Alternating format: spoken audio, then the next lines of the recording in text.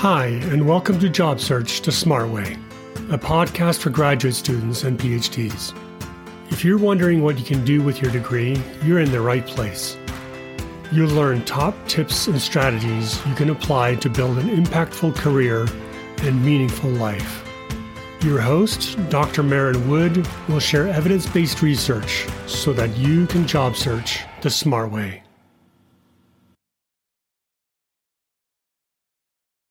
Hello and welcome back to the podcast. I'm Dr. Maren Wood. Thank you so much for joining me. Well, it's frustrating, isn't it, to be told by an employer that you're overqualified for a position. And yet when you look at the job ads, you see they want 3 to 5 years of direct industry experience, and you don't have that. So what is it? Are PhDs overqualified or underqualified? Well, the truth is, you're neither. You're over-credentialed and you're under linear work experienced. This is the conundrum that so many PhDs face when we're leaving academia, and it's a huge obstacle in making the leap from academia into a new industry. It can be really, really hard to break in.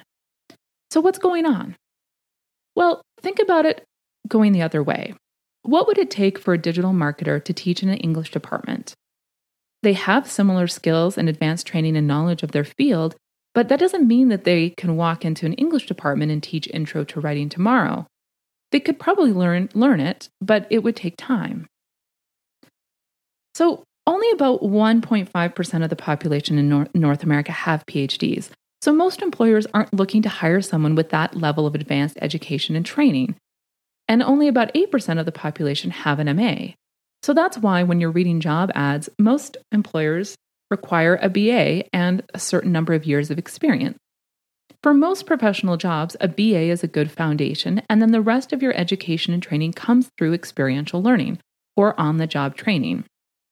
And we sometimes dismiss this as academics. I mean, it's our business to educate people in the classroom through traditional measures, but we forget that learning and training can happen in a variety of contexts, right? Through workshops, self-study, mentorship, and by doing the work. And the training and experience that people learn by working in organizations is directly applicable to professional careers. So it's not less than formal education, it's just different. And it's more directly relevant and applicable to professional careers.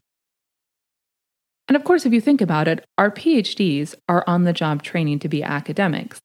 In that way, academia isn't that different from professional careers. It's just that because we train and work in a university environment, we earn degrees and grades on our way to becoming a professional, instead of certifications and advances, which is what professionals earn when they're doing learning on the job.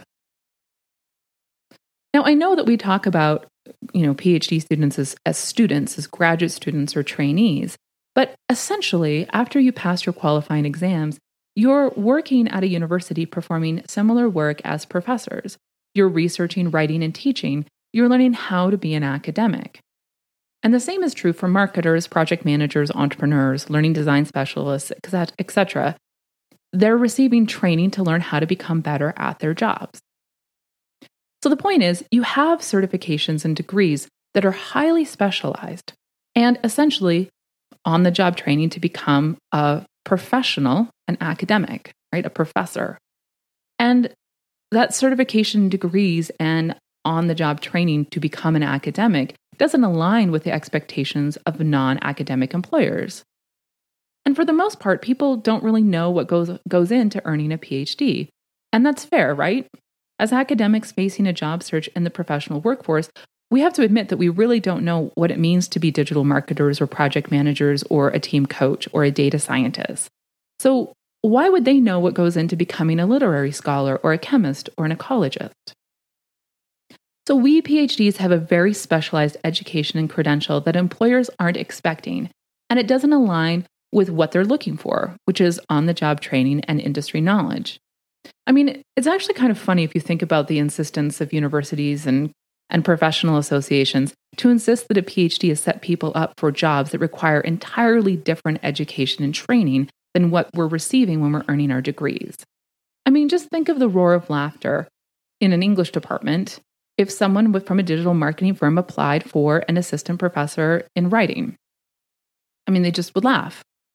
And yet we kind of assume it should go the other way. We assume that our advanced degrees, education, and highly specialized knowledge should be counted equal to or greater than the training and education of an expert in an entirely different career and profession. So I know this is a hard pill to swallow, but it's really important that you think through, like, why, what is the perspective of a non-academic employer when they're presented with a PhD? It doesn't align with their expectation. Now, there is also an ageism issue going on here. When people post entry-level jobs, they're imagining that the person will be relatively young, probably a few years out of their BA. So here you are, a PhD with lots of years of experience working in academia. You're probably, in your late 20s through to your early 40s, depending on when you're trying to make your exit out of academia. And you're applying for a job that the employer has earmarked for someone in their 20s. And they are worried that you'll be bored. And they are probably right. The person who's like 20-something with a BA is coming into a job with different life experience, different skills, and a different developmental stage in their cognitive development. They're just at a very different place in their life. And they are most likely at a very different stage in life socially and economically than most professionals who are in their 30s and 40s. Those people are your peers. Your peers with BAs and MAs who went right into work, they're in positions now of management and leadership within an organization. And so the employer is looking at you thinking like you just don't fit. And you have work experience, right? The employer knows that. It's just in a different industry and professional field. So when you're looking at a job ad and you actually don't have 5 years of experience in digital marketing, you can't apply for those jobs, but they're also not really wanting to hire somebody who's, 30 in their 30s and 40s with years of work experience just in a different career field for an entry-level position. So you're just a really odd fit for most employers. And, and here's the ugly truth. It's a buyer's market, right? Like employers are able to choose talent. And so employers don't necessarily have to hire someone just based on their transferable skills, which is what you're going to be trying to leverage, right? When you're trying to make the career transition, you're going to be relying on your transferable skills. But here's the thing that people don't point out about transferable skills. They're transferable because other people have them, right? They're not unique to PhDs. Professionals are also strong communicators, problem solvers, and creative thinkers. They know how to research and apply that research to solve problems. Now, these are skills you develop during your PhD, and maybe you're a superior researcher compared to others, but, other people are trained to conduct research too. But what those professionals have that we PhDs don't have is the application of these skills within an industry context. And that's why you're told that you're both overqualified and underqualified, right? You're actually over-credentialed. You have this PhD I'm not expecting. It's a different kind of education than what I'm expecting. And you don't have the right years of experience of applying your skills within an industry context. The other day, a PhD reached out to me on LinkedIn and said that they were getting interviews but being passed over for other candidates. And he was always told the reason why he didn't get the job was because he didn't have enough experience. So he asked me, what should I do? Well, the answer is right there. You have to get experience. And now you're saying, well, great, Maren, didn't you just listen to yourself for the last 5 minutes? We can't get jobs because we're over-credentialed and under-experienced. How do I get experience if no one will give me a job? All right, so here's what you need to do to overcome this problem. First, you have to learn the language of employers and translate your academic work experience as much as possible. Make it as relevant as possible to the career field that you're applying to. Now, I've made this joke before, but, essentially as academics, we're acting like the loud American tourist shouting English at the waiter, thinking if we just say things louder, suddenly people will get it. You have to learn the discourse and language of employers and make the translation for them. German is not less than English, it's just a different language. And the language of academia is not superior to the language of industry, it's just different. So you need to learn how to talk about your students as participants in workshops or as customers. You need to talk about your colleagues as team members and stakeholders. You need to talk about deliverables and projects and budgets and timelines because that's what people in industry care about. You need people to see that you have applied the skills that they're looking for with success in other contexts, and that you understand the job and the industry that you're trying to move into. You have to bridge the gap between academia and industry.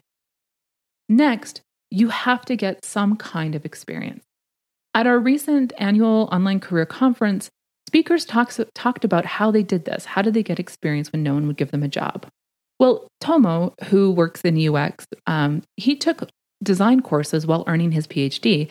And then he was able to network his way into a contract position once he left his postdoc. So he reached out to another PhD. And of course, that PhD knew that Tomo could do the work and helped him get that contract position. And from there, Tomo was able to get a full-time job, but he had to have that contract position to demonstrate that he could successfully apply his skills with success before someone would give him a full-time job. So initially in your job search, you might have to shift your expectations. You might have to look for contract work or part-time work just to gain experience before you'll be eligible for those full-time jobs. So Michelle did pro bono work for a nonprofit she supported, and that allowed her to develop a portfolio and demonstrate that she could do the work. Renee Ann did job shadowing to get experience as a team coach. So she was struggling, like she was applying for jobs and she wasn't getting interviews. And so she asked people in her network to help her gain experience, and they responded, right? Because people want you to be successful. So one person that she knew created an opportunity for her to come into his organization and job shadow him for a couple of weeks. And then based on her performance in that job shadowing role, he was able to go to management and ask to create a position for her and hire her. So that's how she got her job. So now maybe this isn't what you want to hear. You know, on Twitter the other day, someone clapped back at us because we put out on the Beyond Prof Twitter account that, you know, you should look for internships. And they were very upset at the idea that PhDs should have to do internships. You know, they were like, I don't want to work for free.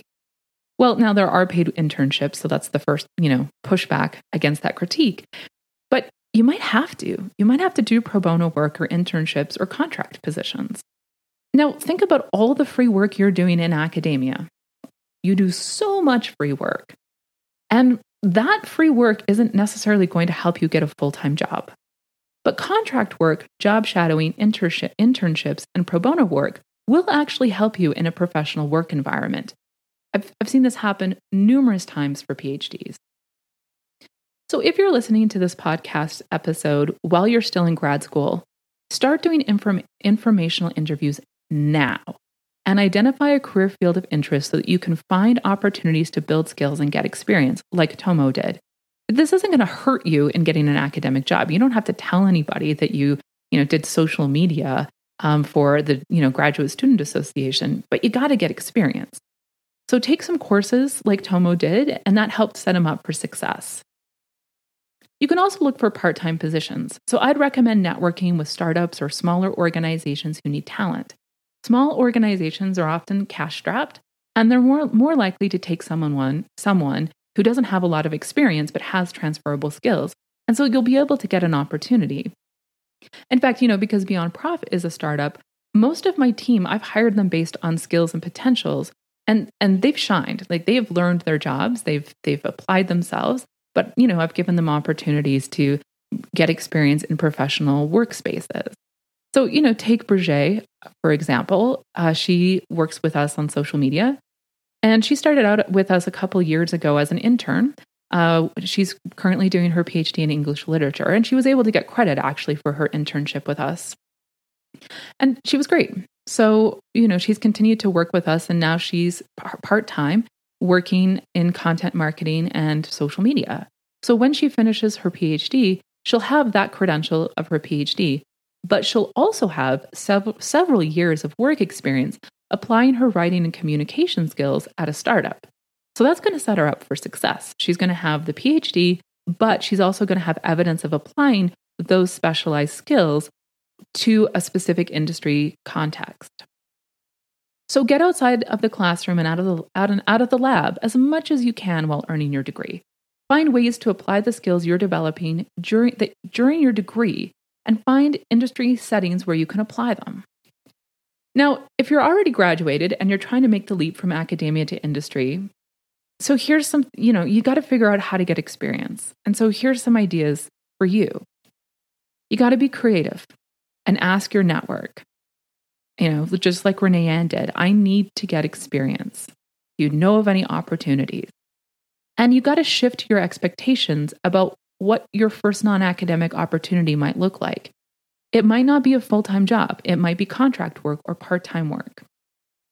But once you have combined the two, your skills and experience in academia, because you are working when you're a graduate student or postdoc, despite the ways that universities talk about us as trainees or students, we're essentially employees. And of course, faculty have an amazing range of skills and experience and expertise. So once you combine your skills and experience with industry knowledge, you will advance within an organization. We see this all the time at Beyond Prof. PhDs are smart, capable, and talented. They're just missing that one piece, experience. And too often they're trying to take a credential and stick it in the place of experience. And that's just not going to work. So find opportunities to apply your skills in professional and non-academic settings, and that will open doors. And the last tip is, stop relying on your resume and cover letter. I see PhDs do this all the time. They spend their time looking for job ads when they should be looking for people to talk to. You need to find people who will advocate for you.